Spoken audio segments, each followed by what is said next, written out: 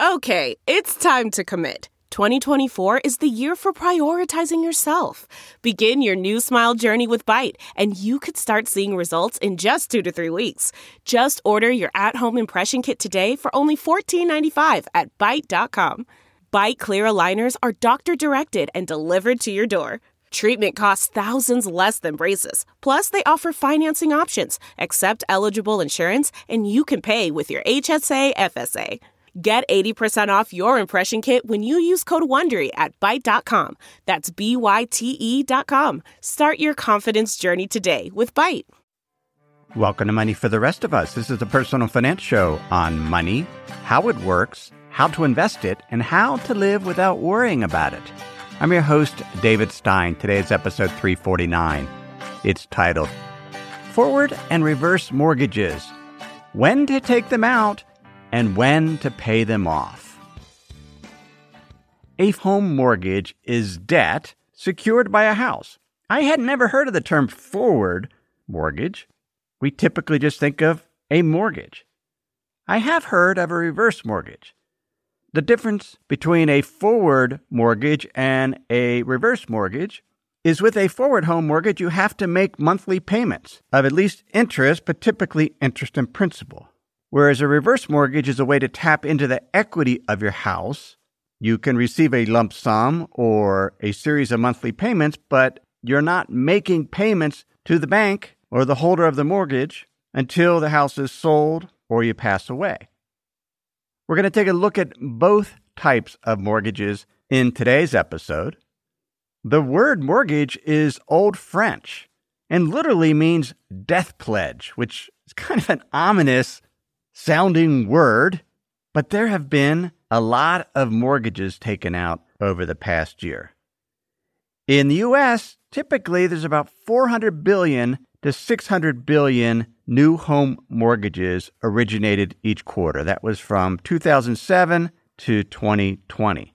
But in 2020 and into 2021, things changed. The last 3 quarters has seen new mortgage originations, these are forward mortgages, of over $1 trillion. Over 700 billion of those quarterly mortgages were granted or taken out by individuals with credit scores over 760. So most of the growth has come from households with very good credit.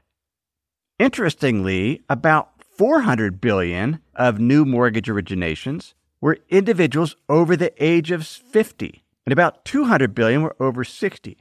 Individuals approaching retirement or in retirement are still taking out mortgages rather than fund the home purchase from their existing assets. That's one of the things that we'll look at. Should we take out a mortgage or should we just fund it out of cash? Over a decade ago, Laprelle and I paid off our home mortgage. We wanted to feel unencumbered. And it felt great. We didn't have to make a monthly payment anymore. But then as mortgage rates began to fall and hit historical lows in the U.S., we decided that we wanted to take out a mortgage. This was last fall. We originally were going to use it to help fund our purchase of a house in Tucson. But it took so long to get the mortgage, we paid cash for the house, and after 5 months got the mortgage and were using it for the home remodel. We started the process with a mortgage broker that was recommended by our realtor in Phoenix. Unbeknownst to me, the regulations changed. The requirements for income verification changed due to the pandemic for self-employed individuals. Those requirements are set by Fannie Mae and Freddie Mac. Fannie Mae is the Federal National Mortgage Association. It was founded in 1938. Freddie Mac is the Federal Home Loan Mortgage Corporation, founded in 1970. These are wholly owned entities of the federal government and are there to provide a source of funding for residential mortgages in the U.S. Fannie Mae and Freddie Mac guarantee mortgages against default. They buy up those mortgages and they package them into a pool of loans known as mortgage-backed securities. 70% of home mortgages originated in the U.S. are bought by Fannie Mae and Freddie Mac. And if we include the Government National Mortgage Association, or Ginnie Mae, and Federal Home Administration loans, or FHA, the U.S. federal government guarantees 92% of mortgages issued in the U.S. That federal guarantee is one reason why mortgage rates are so low in the U.S. And we discussed Fannie Mae and Freddie Mac securitization and how the U.S. is more socialist than Denmark regarding home mortgages. That was episode 238. These new requirements to get a mortgage, if you're self-employed, was because, due to the pandemic, Fannie and Freddie, which are guaranteeing these mortgages, wanted to make sure the borrowers had stable income and that there was a reasonable expectation that it would continue. So they wanted year-to-date profit and loss statements. They wanted 3 months of bank statements. And that seemed to be, for whatever reason, the challenge this mortgage company had, reconciling the monthly bank statements with the P&L statement. I have no idea why.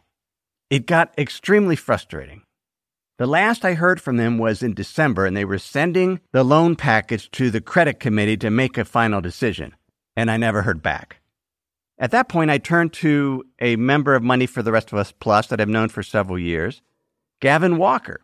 He's a mortgage broker, a very, very good one, because he knows what the requirements are.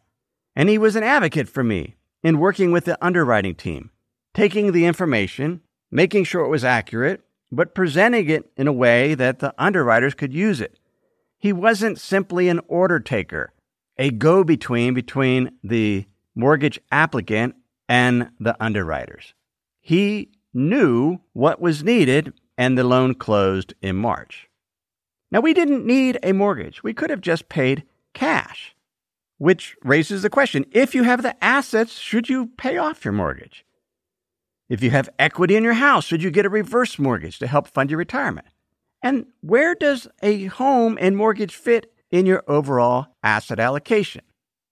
Most individuals, when they start out, they don't have enough money to pay for their house, their first home in cash. That was certainly our situation. We bought a home in Dayton, Ohio. I just got out of graduate school. I was working for AT&T Capital. We sold a car to my parents to help raise the down payment. The house only cost $70,000. It was below market value, really cool bungalow on a tree-lined street. One owner, but that owner grew up in that house, and since they were a teen, smoked every day for 40 years. The house reeked of smoke. The walls were so nicotine stained that we spent a good 6 months painting and repainting, using kills to try to block all that smoke damage in the house. For most, and for us, that first house was a leveraged transaction. We might have put 3 to 5% down. 95% to 97% would have been borrowed. Because of that, you pay mortgage insurance in the U.S. to protect the lender against default, as well as Fannie Mae and Freddie Mac, who ended up buying the loan and packaging it into securities. But when you buy a house that way with a low down payment, heavily leveraged, your financial return will depend on whether the home appreciates in value. And even if it's only going up by the rate of inflation, because you put so little down, you can get some equity in your house and see very sizable returns. As individuals get older, their house appreciates, the mortgage gets partially paid down through the regular monthly payments, and they have equity in their house. But they also have taxable assets that could be used to pay down their home mortgage. And the question is, when? Under what circumstances should that be done? I took a look at this closer earlier this year for an episode of Money for the Rest of Us Plus. It's episode 329. I took it out from behind the paywall so anyone can now listen to that. I discussed a YouTube video by Ben Felix, who is a financial advisor in Canada with PWL Capital. Felix suggested that paying off a mortgage could reduce an investor's overall risk, even if they funded that mortgage out of bonds and continued to have a significant allocation to stocks. Now, I went through a fairly complicated example in that episode. I threw around a lot of numbers. I'm going to try to simplify it in this episode. And I was prompted to cover this again because another Plus member mentioned that he hadn't been paying down his mortgage, which has an interest rate of 3.75%, because he felt the interest rate was low enough that he could save and invest elsewhere. But then he kind of looked at the numbers and has given it some thought and came out with this fairly provocative statement that quite a few people should be 100% in stocks until their mortgage is paid off. And that seems kind of alarming. But if you actually go through the numbers, it makes sense. There's 3 principles that I want to cover. 1, if you take money from your investments to pay down your mortgage, your net worth doesn't change. You'll just have more equity in your house, but a smaller investment portfolio. The second principle is if the source of funds to pay down that mortgage comes from cash or bonds, and you don't sell stocks, then your overall portfolio risk is the same. And that seems a little non-intuitive, so let's go through an example. Let's say you have a $1 million house. It's appraised at $1 million, a $500,000 mortgage, so you have $500,000 in equity. You also have a $1 million investment portfolio. That's half in stocks and half in bonds.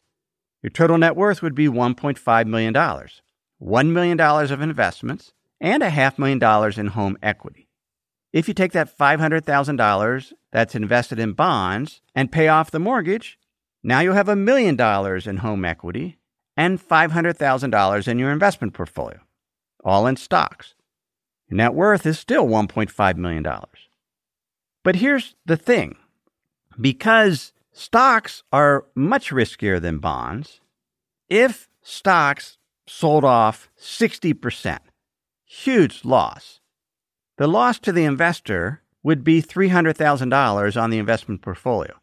Under either circumstance, if we assume the bonds didn't fall at the same time as the stocks, when there was $1 million investment portfolio, then the loss would have been $300,000 if stocks fell 60%. That's with the investor having 50% in stocks, 50% in bonds. But if those bonds are used to pay off that mortgage, then the portfolio is still $500,000. It's 100% in stock, and the potential loss is still $300,000. If you take money to pay down your mortgage from cash or fixed income, then your overall portfolio risk is the same. If you take money from cash and bonds to pay off the mortgage and then rebalance and take money out of stocks and put it in bonds, then your overall risk is actually less than it was before. Now, here's where it gets a little more complicated. This is the third principle. If the after-tax expected returns on bonds, cash, or other investments is less than the after-tax interest rate on the mortgage, then your overall investment earnings after deducting the mortgage interest expense will go up if you pay off part or all of that mortgage with those lower yielding investments, assuming you keep the same amount in stocks as before. The idea is, and this is what this Plus member was saying, that as long as the investment that you're selling has a lower return, a lower expected return than the interest rate on the mortgage, then it's better to pay off the mortgage funded out of those investments. Now, in many countries, particularly in the U.S., mortgage interest is tax deductible. So we have to multiply that mortgage interest rate by 1 minus the marginal tax rate to tax affect the mortgage, so that it will lower the mortgage interest rate because of that tax deduction. But that can be compared to the yield on cash or bonds or other investments. Let's go through an example. $1 million investment portfolio, 50% in stocks that have an expected return of 5%, and 50% in bonds and cash that are earning 1%. So the overall expected portfolio return of a 50-50 portfolio is 3% per year. It's a $1 million portfolio, so investment earnings, the expected investment earnings is $30,000 per year. 3% times the $1 million portfolio is $30,000. Let's assume that the mortgage interest after the tax deduction is 3%. We have a $500,000 mortgage, so the annual interest amount is 3% times the $500,000 or $15,000. So the net earnings after interest expense would be the $30,000 from the portfolio minus the $15,000 interest expense or $15,000 of net earnings. If we take half that investment portfolio, the cash and bonds, pay off the mortgage, then we won't have any interest expense anymore. Now we just have a stock portfolio worth $500,000. Again, if the expected return of those stocks is 5%, then the annual expected investment earnings is $500,000 times 5% or $25,000 per year, which is higher than the $15,000 that we were earning after backing out the interest expense. That reinforces the point. If the yield on the investments, the expected return is less than the after-tax interest rates, we can earn more overall by paying down the mortgage. Before we continue, let me pause and share some words from this week's sponsors. If you've been using Mint to manage your finances, they shut down several months ago. Well, let me tell you about the budgeting solution, the financial tracking solution I've been using for the past number of months. It's Monarch Money. Monarch Money is the top-rated all-in-one personal finance app. It gives you a comprehensive view of all your accounts, investments, transactions, and more. You can create custom budgets like I've done. You can set goals, collaborate with your partner. And now you can get an extended 30-day free trial when you go to monarchmoney.com/David. What I like about Monarch is the ability to customize what I want to see. I have custom budget categories, and then I can go on to the dashboard and see where I'm above trend on some of my spending. I especially like that Monarch will never sell your data to third parties or show you ads. After trying Monarch myself, I understand why it's the top-rated personal finance app. And right now, get an extended 30-day free trial when you go to monarchmoney.com/David. That's monarchmoney.com/David for your extended 30-day free trial. We have a brand new sponsor to our show. It's Yahoo Finance. Yahoo's been around for decades. My first email outside of work was a Yahoo email address. But the financial side, I've used on occasion primarily to get data for dividend histories for particular funds or ETFs. But I was pleasantly surprised to get back on Yahoo Finance to see how it's evolved over the years. Now it's really a financial dashboard where you can get an understanding of what's going on with the markets. There are relevant articles from Bloomberg, Reuters, the Associated Press, and the Yahoo Finance team. You can look at the economic events calendar and see which data series are being released that day and what the consensus is. You can see the pulse of the markets at any time by going to Yahoo Finance. In addition, you could see all of your investments in retirement accounts in one place. With Yahoo Finance, you get a consolidated view of multiple accounts. Yahoo Finance serves as a financial hub for your retirement accounts, but also comprehensive financial news and analysis. You need to check out Yahoo Finance, particularly if you haven't been there in a while.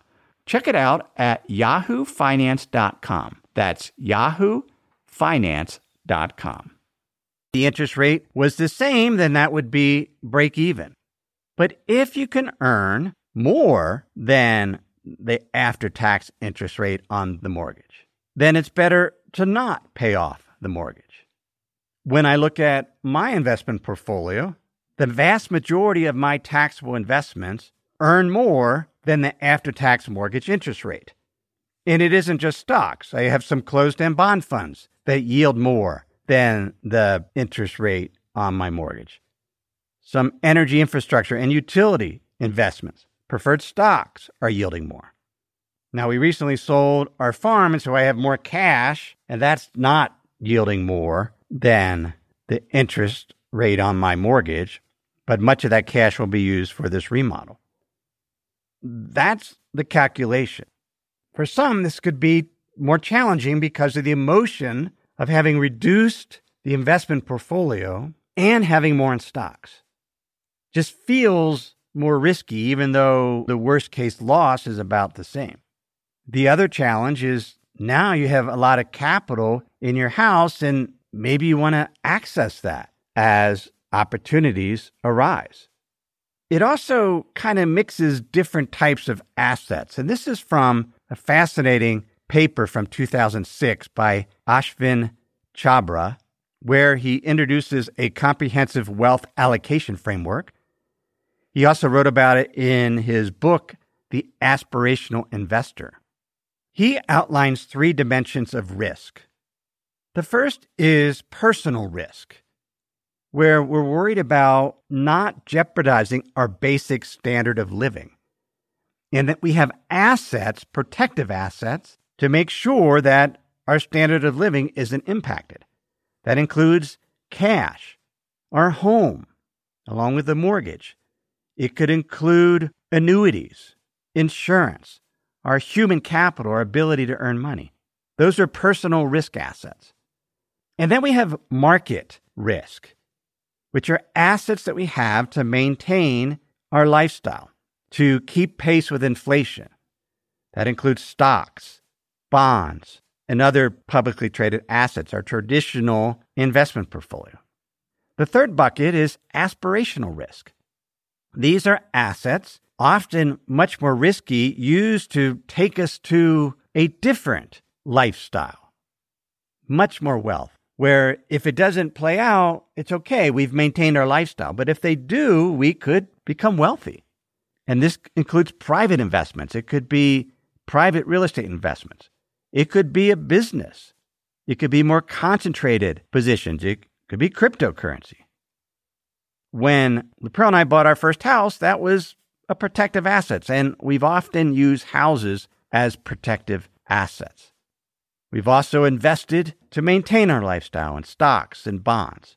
But in 2005, my business partners and I took out a significant level of debt to purchase back our investment advisory firm because we had sold it in the early 2000s. That was an aspirational bet, aspirational risk, and it worked out. The business grew and our wealth grew because of the leverage. And after 5 or 6 years, it grew so much, I was ready to cash in and take that aspirational risk off the table and move it over to the market and personal risk bucket. It get a little convoluted then as we start paying off our home mortgage with market risk assets, but the numbers work. Paying off your mortgage with lower yielding investments that are lower than the after-tax interest cost on the mortgage is additive financially. You will earn more money doing that. But there are these other considerations. Now, what if you have a great deal of home equity, you're entering retirement, and you want to tap that equity? For that, there are reverse mortgages. Wade Faw wrote a really interesting paper titled Incorporating Home Equity into Retirement Income Strategies. He pointed out that a reverse mortgage can fit into the retirement income puzzle as a buffer asset that could be tapped during market downturns for stocks, for example, or as a way to mitigate sequence of return risk. If the early years of retirement, the market is down sharply, that home equity could be tapped in a reverse mortgage, buying time for the stock market to recover. In his paper, he looked at different ways to go about this and found the strategy that seemed to work best based on the simulations that he did was to open up a reverse mortgage line of credit at the start of retirement, but only tap it as a last resort. But by opening it up early, the equity grows, so the line of credit could grow. But then you could tap it later in retirement if you needed it. In the U.S., the primary reverse mortgage program is sponsored by the federal government that guarantees the mortgage, the FHA. You have to be at least 62 years of age or older, own the property outright, or it's least significantly paid down. They want to make sure you have sufficient income to maintain the property and ongoing charges like taxes, insurance, and HOA fees. So you have to qualify for a reverse mortgage just like you do for a forward mortgage. There's different ways to do it. You can have a flexible line of credit and just draw it down when you need. You could have a term where over each month you get a certain amount until the equity is mostly used up. Or it could just be for a fixed period of time. All those options are adjustable rate reverse mortgages. You can also get a fixed rate reverse mortgage, and in that case, you just take it as one lump sum when you open up the reverse mortgage. Again, with a reverse mortgage, you don't have to make payments. It's just interest accrues over time, and it eats into your equity. Interest rates right now for reverse mortgages, it's about 3.1% for fixed. For the adjustable, there's a base index rate, which is usually close to the interest rate on 10-year treasuries, plus a margin that can range from 1.5% to 2.5%.